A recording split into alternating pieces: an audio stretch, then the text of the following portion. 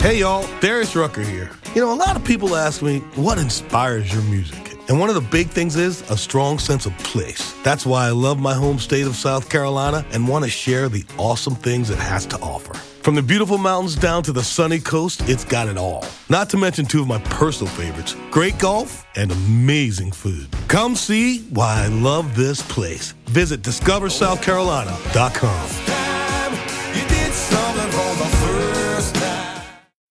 When you need mealtime inspiration, it's worth shopping Kroger, where you'll find over 30,000 mouth-watering choices that excite your inner foodie. And no matter what tasty choice you make, you'll enjoy our everyday low prices, plus extra ways to save, like digital coupons worth over $600 each week. You can also save up to $1 off per gallon at the pump with fuel points. More savings and more inspiring flavors make shopping Kroger worth it every time. Kroger, fresh for everyone. Fuel restrictions apply.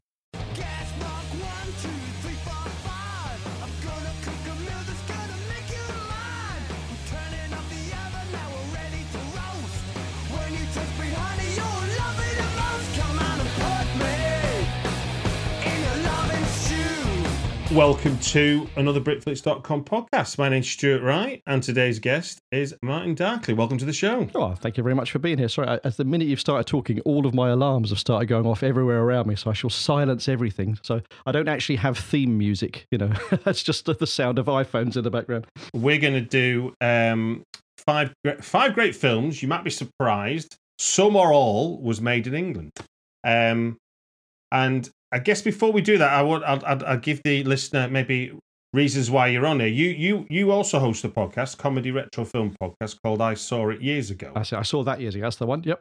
Well, it's myself and my co-host, Gentleman Joe, and we basically decide on a film that we haven't seen for years, hence the name, and then we record the first half of the show where we sit around and try and remember what it was about, whether it was any good, but really, it's just for us to dick about and have a laugh, like, you know, because we're just trying to make each other giggle.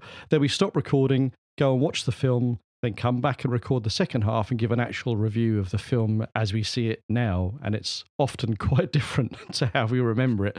And it's such an amazing idea. It's like it's really fun, but it makes a really long show to record because every show's about 4 hours long. There was a podcast series called oh God. Something 80s, but anyway, it was about they did a month by month review of films released in the 80s. Oh wow, that's a great idea. Yeah, I like that.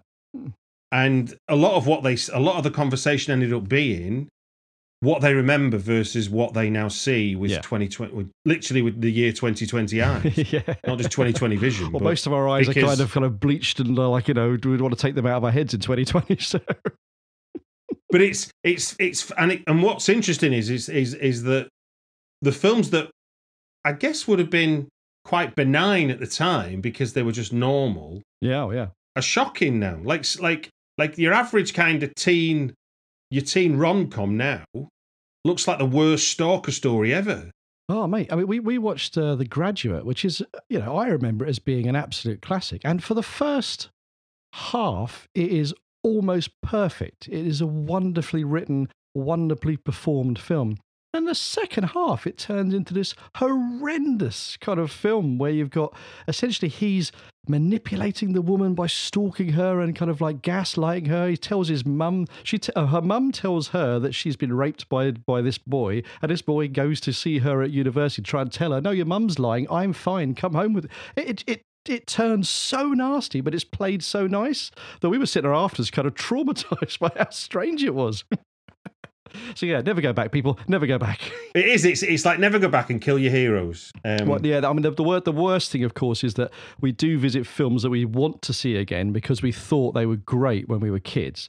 And, some of them are awful. Absolutely bloody awful. I mean, we did, on our 100th show, we did The Last Starfighter. Do you remember The Last Starfighter? I do, yeah, the video game. That's the one, yeah. And he plays the arcade game outside the kind of trailer park, and it's actually an advert for whether he can become an actual starfighter, and he gets taken off to fight Zurg and the Codon Armada, or whatever it is. And it's a brilliant idea. I still love the feel of it, but it just is awful.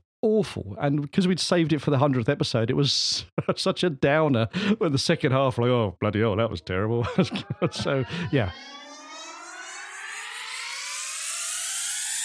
We'll move into what we've come on to talk about. I'll put a link in the show notes to your podcast so people can check that out at their leisure. So 5 great films you might be surprised to know were made in England. Some more surprised than others, but that's part of the conversation. Just for those that haven't heard before, what we're going to do is it's 5 films and 5 minutes per film, so we don't end up doing a 4-hour podcast. When Pig, who is my mate's French bulldog, barks, although that is just an iPhone bark. So when the 5 minutes are up, we'll stop. I mean, obviously, I'm not going to interrupt you and say, shut your mouth. Yeah. Do feel free, because I will just run on. I mean, like, we have no limits on our show, so like it's we just wander on ridiculously for years. So what we will do, as I always do, is I do them in reverse date order. I've got them lined up in reverse date order, so I'll announce them, and you can start talking at them, and I'll talk with you. All right. So without further ado, clock is ticking, and we're going to go to 1966 to Carry On Screaming. Robert T.T. Get away from me! This is all thanks I get for regenerating you. Listen, leave me alone. I'll send you back to Egypt. I promise. First class. All expenses paid. You'll have a lovely trip.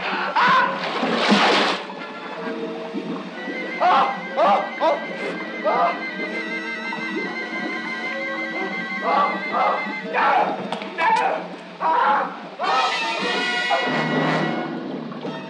Don't look!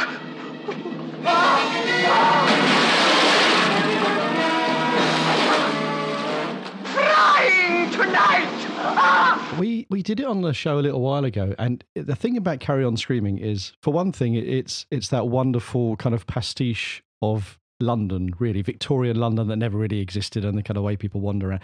But also, it's unique in that it is, as far as I can tell, it's the only Carry On film that doesn't have Sidney James in it.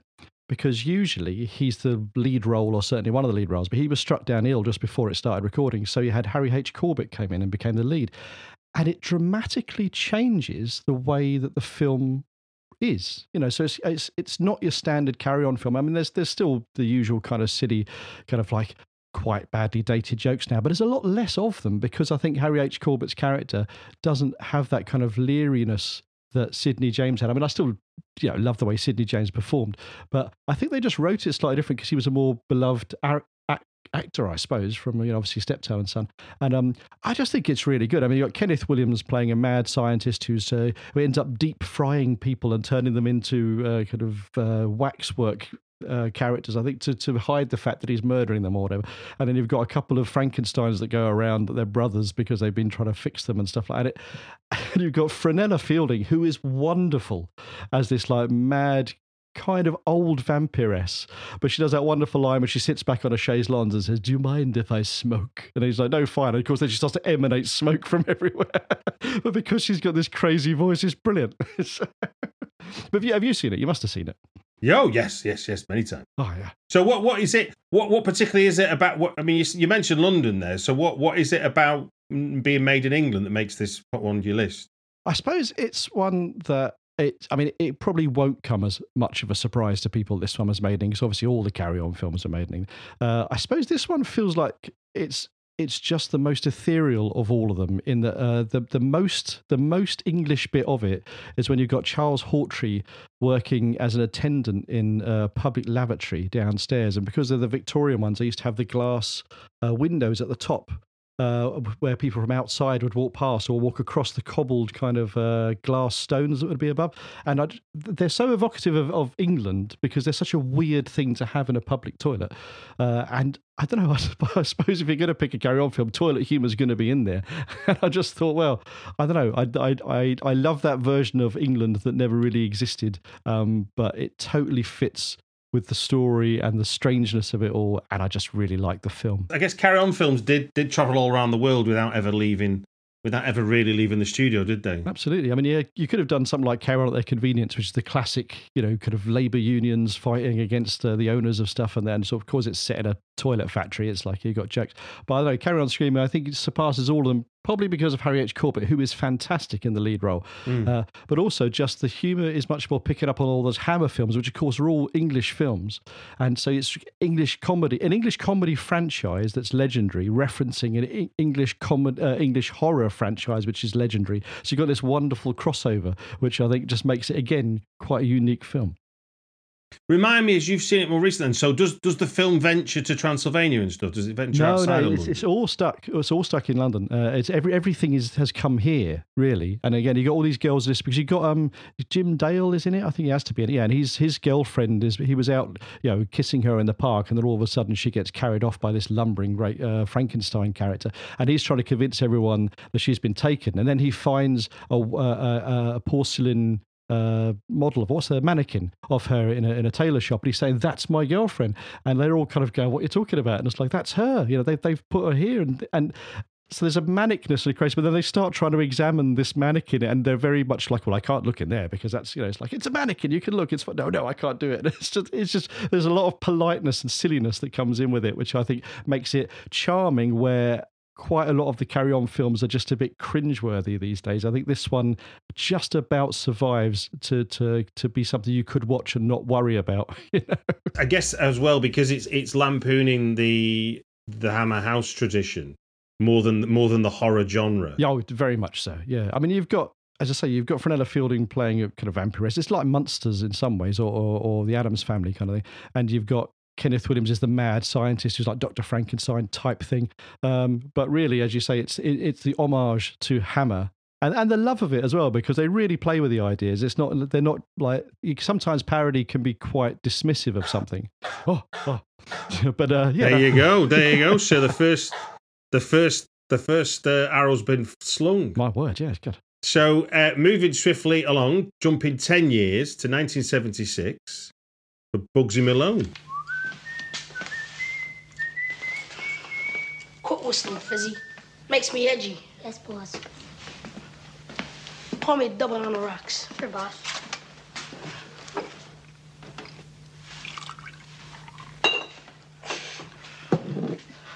What's so funny, Buster? You find me amusing? No, boss.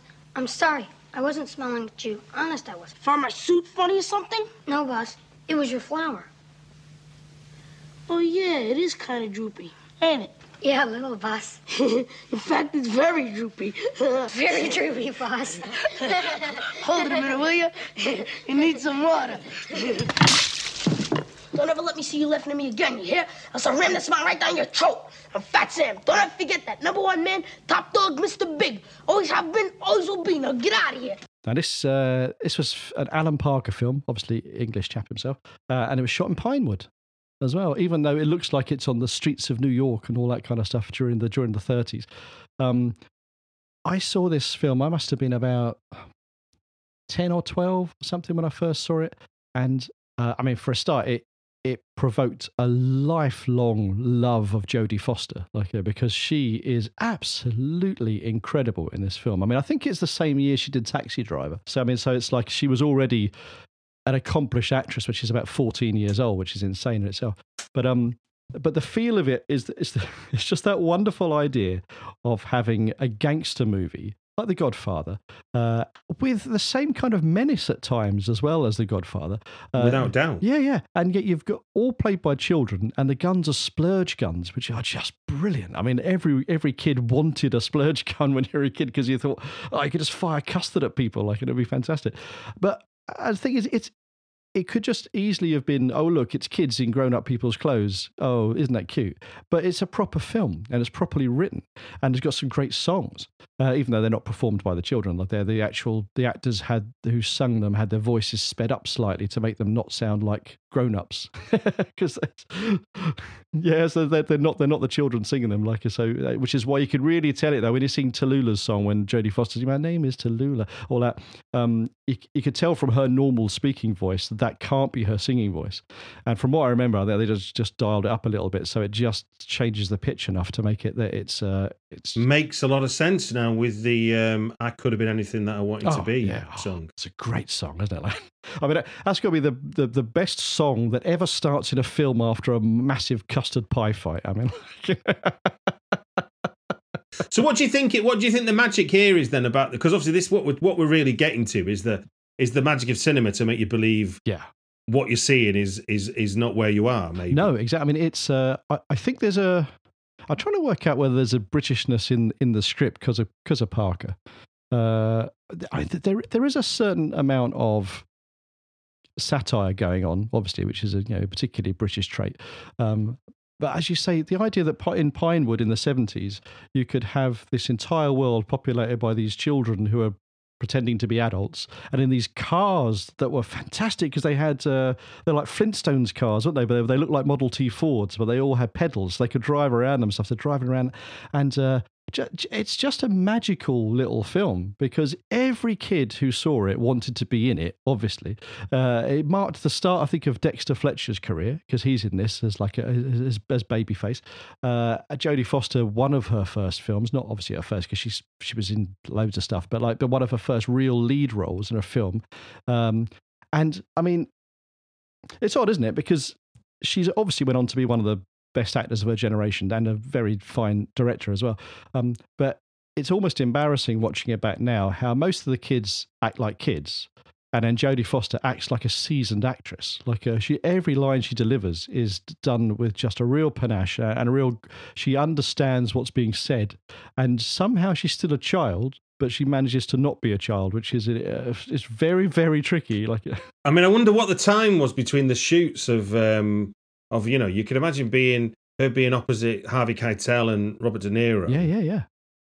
And obviously literally being a child who's forced to be an adult as a prostitute. Yeah.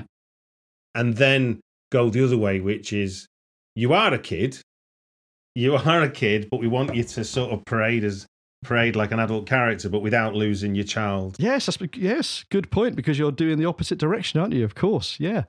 No, I mean, the fact that she could do 2 films like that in a year and not kind of go a bit crackers, I think is quite impressive in itself. I was going to say, I'm sure in her memoirs, there's been moments in the last 40 years, but yes. The business of show is unforgiving. Well, yeah, absolutely. Yeah, I mean, it's marred a little bit by Scott Baio, who's now like a big Trump spokesman, kind of being the lead actor in it, like which is that besmirches it a little bit for me these days. Like, but you think, okay, he was a kid back then, he was a good guy once, Thinking of that, like with your looking back and forwards on films with your podcast, it's like, are you comfortable separating art and artist? It's we've had that discussion quite heavily on about several different episodes. We had one film which we watched, which was Mother Jugs and Speed, which is a film I remembered from the 70s when I was I remember watching it in the 80s from the 70s when I was a kid. It had Raquel Welch, another actor I've forgotten, Larry Hagman, and unfortunately Bill Cosby. And then, and it wasn't that long after the court case and stuff, so you realised, this is and Bill Cosby is actually quite good in it. So I mean, we've had a few different ones. We watched a film the other day. We had a guest on who picked an Italian film, and Roman Polanski's in it. So then we had a long conversation about, as you say, how do you separate the two things themselves? Moving swiftly along to 1980 to Stanley Kubrick's most wonderful The Shining. Little pigs, let me come in.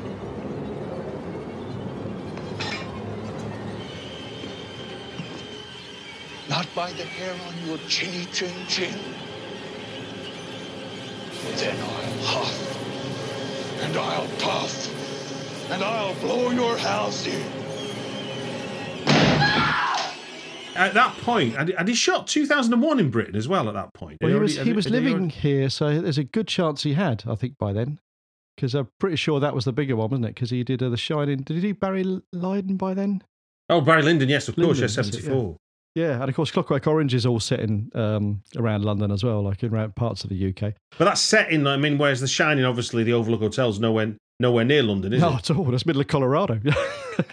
Where's he convinced us is Colorado? Well, I mean, I think they do actually go. The exteriors, I think, were in Colorado, like somewhere like that, where they. So there's a wonderful bit of trivia actually. The beginning of The Shining. You have a beautiful sweeping shot that follows the Torrance's car as they're driving up to the Overlook Hotel, and it sweeps over this majestic scenery that is that area. Now that was used in 2 other films, if I can remember rightly. The end of Blade Runner You know when they have to do the studio force them to do the happy ending in the original theatrical release, and then they end up somehow they're driving into the middle of a forest at the end of it because Earth is meant to be destroyed, but yet they're driving through this lovely kind of. I don't think I've ever seen that. Oh right, well the original theatrical release, I see. The problem is I love Blade Runner, and I've seen that release hundreds of times because that's what I videoed off the telly when I was a kid, and I watched it over and over again. And after the bit where he's told by the other chap, it's too bad she won't live, but then again, who does, and all that, and he realizes that he can stay with the android, but she's got a limited lifespan. Who knows? But in the original theatrical release, the studio forced them to do a happier ending where they go somewhere because they thought it was too clever, no one would get it. So they have this last bit where he's driving in his car with Sean Young. And they're off in the middle of Colorado, basically, like driving on this big sweeping thing. But who was it who did it? Ridley Scott didn't want to. He was so angry they'd made him do it in the first place that he just he asked Kubrick if he could borrow some of the stock footage from the start of The Shining and use it at the end of Blade Runner. So that's in the original one. So but the only thing Kubrick said was you can't have anything that's in The Shining be in it. So you have to have the offcuts. Kind of stuff, which was absolutely fine. Because in the I remember on Room 237, is that right? Yeah. Oh yeah, that's it. Yeah. In the documentary, they or maybe it was just a documentary about The Shining I've seen, but they showed you the geography of the interior, obviously the studio stuff. Yeah. And where you're led, as it were. Oh, when you do the tracking camera stuff. Yeah. Well, just generally the geography of where you see the characters walk from room to room and corridor, and then when you look at the hotel, it's actually. If you try to draw a blueprint of what they've done, it doesn't make sense. Yeah, it's like an Escher painting. Yes, exactly. Yeah. People are walking into walls. There isn't a window where there's a window, all that kind of thing. And it's that. But it's an interesting. Kubrick's interested in the sense of that idea. He was adamant or fearful, whatever it was, to not want to do anything else. No, exactly. I mean, because we did this one on the show, obviously, as everyone does it, because it's one of the best films ever made. But I didn't know this was shot. I mean, it's all shot in I did write it down. It's in Elstree. They do all the interiors of the Overlook Hotel are at Elstree. So they built essentially a hotel. Kind of within, so that huge, amazing drawing room, whatever it's called, the main lobby area where Sam does all his writing. Sorry, Jack does all his writing. It's all a construction, and it looks beautiful. It's such a great set. But they did have problems though because it's got massive windows, so they had to have huge stage lighting to shine through the windows to make it look like it was outside. And on one occasion at least, some of the furniture caught fire because the light was so hot to make the brightness enough to make it a window of that size. They started burning the set down. So you can just imagine what Jack Nicholson and Shelley Duvall. No wonder they're stressed, but they're so hot. But the interesting thing with that example is that I've done a few interviews recently where, because of the nature of European and international co-production, this flitting between, think of what you talked with the Blade Runner, like suddenly going from there to driving in Colorado, is that there's a film recently called Vivarium, which was an Irish movie, and that's set on like a housing estate, which is like this bonkers housing estate, and the whenever they're outside the house, i.e. on the front lawn, they're in Belgium on a soundstage. And when they go inside, they're back in Ireland, which is where the filmmaker's from, shooting. So literally, whenever they... we overran there with the other... But yeah, it's interesting. And I'm working with a producer who worked on Dog Soldiers, which obviously famously... all set up in the Scottish Highlands in the woods. Yeah. Was that the one with Sean Pertwee in it, or am I getting that one Sean right? Pertwee, yeah. All shot in Liechtenstein. Oh, was it? Luxembourg, sorry. Really? Luxembourg. Yeah. They couldn't not the Scottish Highlands at all. No. That's crazy. What we're going to talk about next is probably, for me, was really interesting as to discover the elements of this film, because clearly a lot of it is shot in Britain because it's the bloody River Thames and things like that. But it's the bits that pretend to be somewhere else that are interesting from a film production point of view. And I'm talking around 2012 Skyfall.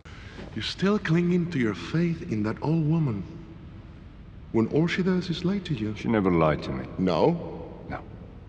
What did you score on your marksmanship evaluation? 70. 40.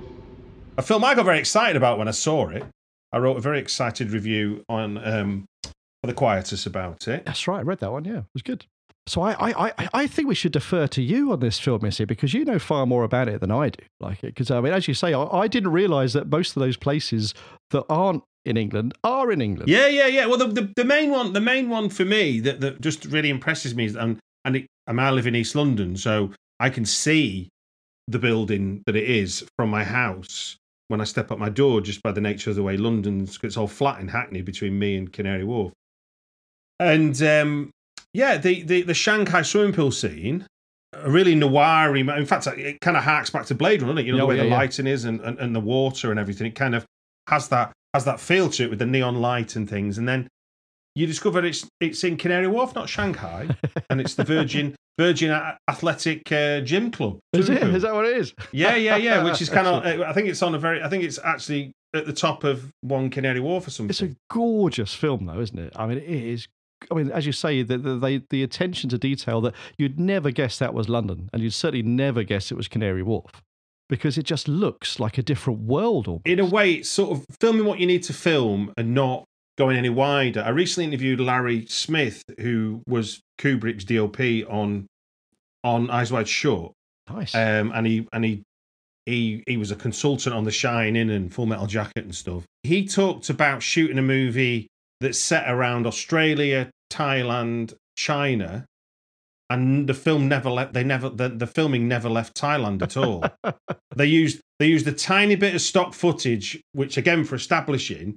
So they had like a stock footage shot of a well-known sort of roundabout in the middle of Shanghai, I think it is, which is the equivalent of Leicester Square or Piccadilly Circus. And then you go into an office and you're like, oh, I'm somewhere in Piccadilly Circus, when you could be filming it in a soundstage in Berlin for all it matters. But it's a film that goes off all around the world. Oh, it does. Yeah. And I think that's to do with the nature of international co-productions and tax incentives and the like. Oh, yeah. But obviously, Bond is very much a British franchise, and I'm trying to remember. Skyfall's the one where we go back to the house at the end, isn't it? Yeah, we have all they go to Scotland. I homemade. assume it's Scotland. It's probably like it's probably they're on a Hawaiian beach somewhere. Interesting fact about that is that moment when he gets out of the car and he's wearing that wonderful Belstaff jacket. That jacket basically sold like that. You couldn't. The minute that film went public, the minute that film got released properly, apparently that jacket, you couldn't get it for love nor money. Look, I was going to say, just because the writing is fantastic. I think it's the best Bond film ever made. I think it's just because, and someone say it's not a Bond film, it's a Batman film, but it's a Bond film because the origin story of all that kind of stuff. But I think, as you say, just the Sam Mendes' cinematography is, it's just. At times, there's that bit where he's sailing into the Shanghai place, isn't he? Like on a boat or something, and it just you've got the little lanterns on the side and stuff, and it just looks absolutely astonishing. And then you've got the fight with the hitman in Canary Wharf, and they've got the visuals all behind it, which are amazing. But when they get to the end and they go to Scotland, and as you say, he gets out of the car, and of course they use the Aston Martin perfectly because it just looks stunning. And then they show it to you again, and it looks stunning, and they're going to destroy it because he keeps showing you how pretty it is. But as you say, when he gets to that bit of Scotland, and I know it's not England, it's made in Britain, but the whole point is when they stand there, you think like it's a change in the visual temperature of the film, but also in the way that the whole script goes as well. There's something about it which I think is just such a well-balanced, well-written, well-performed film. And the idea of actually making a Bond film where the central character is M, I think it's genius. I mean, so I don't know the books too well. I mean, does that play to the origin story of who he is, that whole orphan child story? I did read the books a long time ago, and I can't quite remember him being. I certainly can't remember him being from Scotland. He could well have been, but I just don't really remember. I'm not sure to make any reference to it in any other films either, apart from you get the idea he was probably an orphan because the government could then take him and use him without anyone knowing. I think it's almost like a trope for spies, isn't it? Absolutely. That part was the end of number 4. So number 5 is 2014's Ex Machina. Oh yes.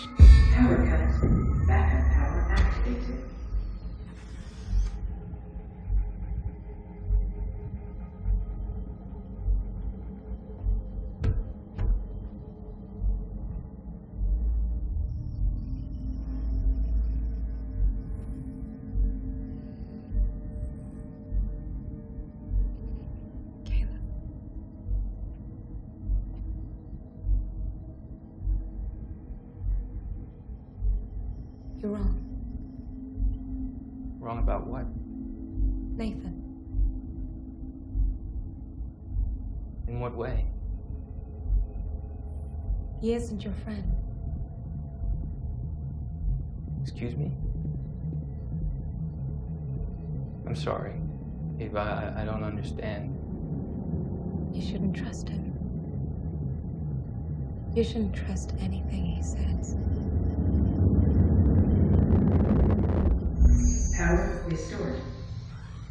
And if we made a list of books or works of art which we both know, it would form the ideal basis of a discussion. Is that okay? Caleb? Mm-hmm. Yeah. For a start, going back to the bit you were talking about, the kind of verisimilitude of like, where are you? I mean, this is all shot, initially you'd think it's all shot in like, I think it's Bolivia or something. There's a Bolivian rainforest. Let me just look it up because I don't want to get this wrong. But all of the interiors, again, are in pine wood, which is wonderful because, for a start, having a really, really good film made in England is like a nice trope to kind of put back. I think the house is in Norway, isn't it? It could be. I'm just trying to look. I'm just going to pull up IMDb. So Pinewoods, England. It doesn't say where the other one is, but as you say, it definitely is. You know, the exteriors are definitely somewhere, you know, very exotic looking. Because it looks amazing outside. I mean, I can't remember. I mean, in the story, you're believing he's going to some far-flung... Yeah, because he has to get a helicopter to a private island and stuff, you know. It's all... Because it's essentially, he's got a chap who is a programmer for a software company or something, and he is going to see the person who owns the company, a kind of, you know, Mark Zuckerberg type character. Yeah, and when he gets there, he doesn't know... I don't think he knows why he's going, but he knows the guy who's there, Nathan, I think is the character's name, is a genius in AI or something like that, going on with it. So when he arrives, it's a very ultra-modern design and architecture, isn't it? Loads of big plate glass windows everywhere. Well, obviously the plate glass windows, but plate glass walls, you know, kind of to make everything look like it's outside and they're inside. And he goes downstairs and he's just shown this girl who is not a girl because she's an AI robot, but she is very close to being a girl because she's the pinnacle of AI. And the idea is Nathan wants the man to talk to her. What's her name? Ava, to see if she could pass the Turing test, you know, whether you can be a computer that passes for a human. And it's wonderfully divisive because by the end of the film, I won't give anything away because people haven't seen it, but the one of the film, you start to wonder who was testing who throughout the whole thing. And it's 4 characters. Did you see how they promoted the film when they did the world premiere at Southwest? I didn't know. I didn't notice much about it until it popped up. I think it was on Netflix. It popped up, and I thought, "Oh, that looks good." So how do they promote it? They had her avatar as, like, you know, on the kind of dating sites and stuff. So she was messaging people as a real person. So the whole Turing test went very meta. I can't remember exactly. I mean, I might be getting that slightly wrong in detail, but essentially, yeah, she existed in the ether as someone you could talk to, and people were, but they weren't talking to you going, "Here's a film I'm promoting." It was sort of after the fact. If you went to a certain stage in the process of communicating, it would reveal that this is part of the film. How do you think, as someone that you said earlier you'd seen Blade Runner hundreds of times, how do you think it compared as a what it means to be alive, what it means to be an AI? Yeah, I mean, it's interesting because in Blade Runner, it's more about the idea of implanted memories, isn't it? Is the whole thing that's why that's what stops the replicants from going mad and killing people, is by the fact they've got memories, so they think they're real. Is the conceit? Yeah, so anyway. they're not untethered from reality. Yeah, absolutely. But then of course they build in the limited lifespan so they can have certain control over people. But yeah, in this one, I felt it was a much more modern argument about the nature of consciousness, isn't it? And the idea about what makes something real and alive. You know, if you can think, and you can think not just logically, but way beyond that, and if you can actually interact in a way, you end up with something that's alive in a different perspective. And of course, we've had that with a lot with AI anyway. People, you know, I think like Stephen Hawking and various others warning that AI is a potentially horrendously dangerous thing, because if something becomes clever enough, to actually outsmart us, it can start doing things we don't expect. And of course, once you get into that realm, then obviously it's been the trope of many science fiction films for years.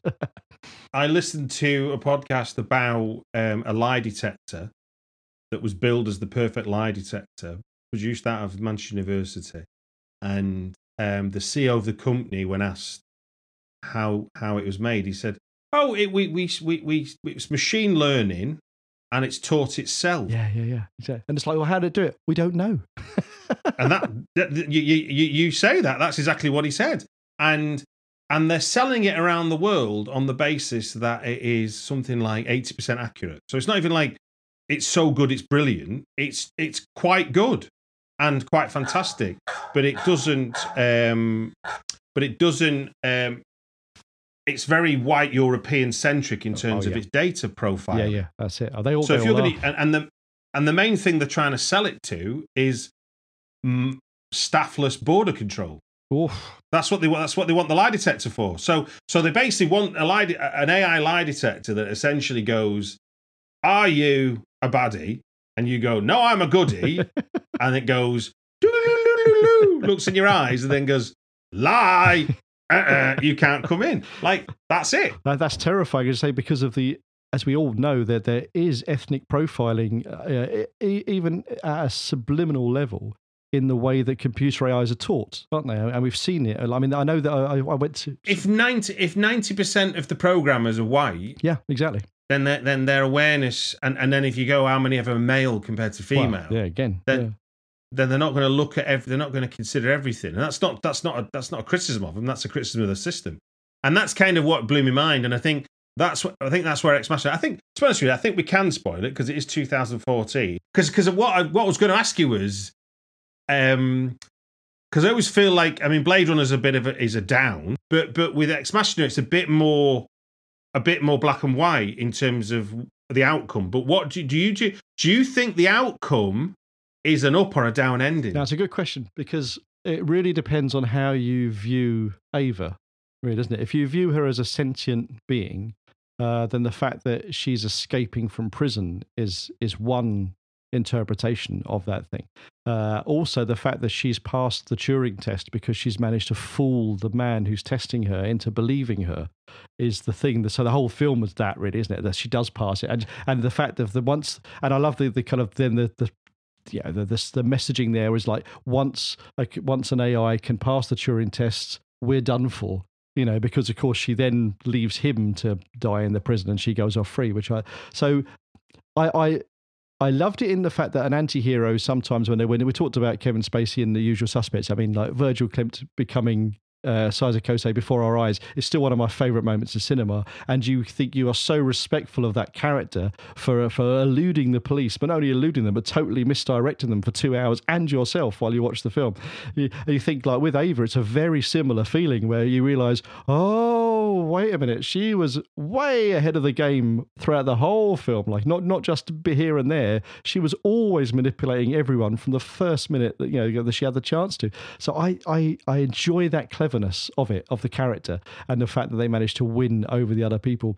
But in the end, it's quite a damning end when you think, oh, blimey, we're building these things right now and we're soon going to end up locked in buildings we can't get out of. Yeah. Well, the idea that they walk among us, which is obviously invasion of the body snatchers and those kind of paranoid fears, was always metaphors for the communists and stuff. But also the literal interpretation would be, we won't know them if they look like us. Yeah, that's it. Yeah. What if they look like Donald Sutherland and they stand there shouting at you? Then you know you're onto something. But now we're saying we can build these things. They're not coming from a foreign planet. We're going to build them in a petri dish and create synthetic tissue. Yeah, it's kind of Skynet 2020, really, isn't it? I mean, the idea back then was you had automated systems that would be in control. So, you go back to war games, obviously the Whopper and all that kind of stuff. It's like, people are are too emotional when it comes to launching nuclear missiles. Like the very beginning of the film, when you have two guys in a bunker, one won't turn his key because he's got a kid at home and he doesn't want to start World War III. And then you've got, so you take people out of it and you make something which makes a cold, calculated decision based on strategy and the need to respond and all that kind of stuff. And then they realize, oh, wait, that's a terrible idea, because all of a sudden some kid's dialed up on his mobile and started trying to play a game and the thing's gone mad and it's going to end the world. So I think there is a healthy skepticism of putting computers in charge throughout most science fiction. But a weird thing is, I suppose, after a while, as you start looking at who is actually in charge at the moment, and you think, well, actually, maybe we should just give it to the computers and maybe they'd make a better go of it.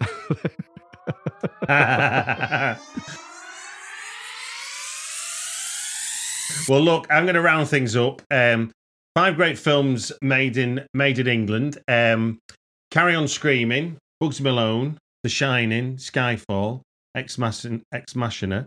Martyn Darkley, thank you very much for giving us your time on the podcast. It's been a joy. Thank you for having me on, Stuart.